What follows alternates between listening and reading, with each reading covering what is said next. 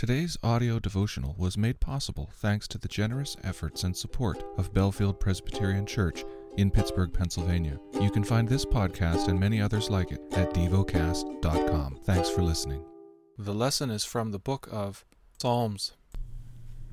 The 54th Psalm. To the choir master, with stringed instruments. A maskil of David, when the Ziphites went and told Saul, "Is not David hiding among us?" O God, save me by your name, and vindicate me by your might. O God, hear my prayer, give ear to the words of my mouth. For strangers have risen against me, ruthless men seek my life, they do not set God before themselves. Selah. Behold, God is my helper, the Lord is the upholder of my life. He will return the evil to my enemies, and your faithfulness put an end to them.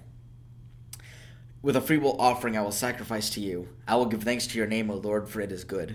For he has delivered me from every trouble, and my eyes looked in triumph on my enemies. Meditate and dwell on what you're paying attention to in God's Word. How has it connected with your heart or mind?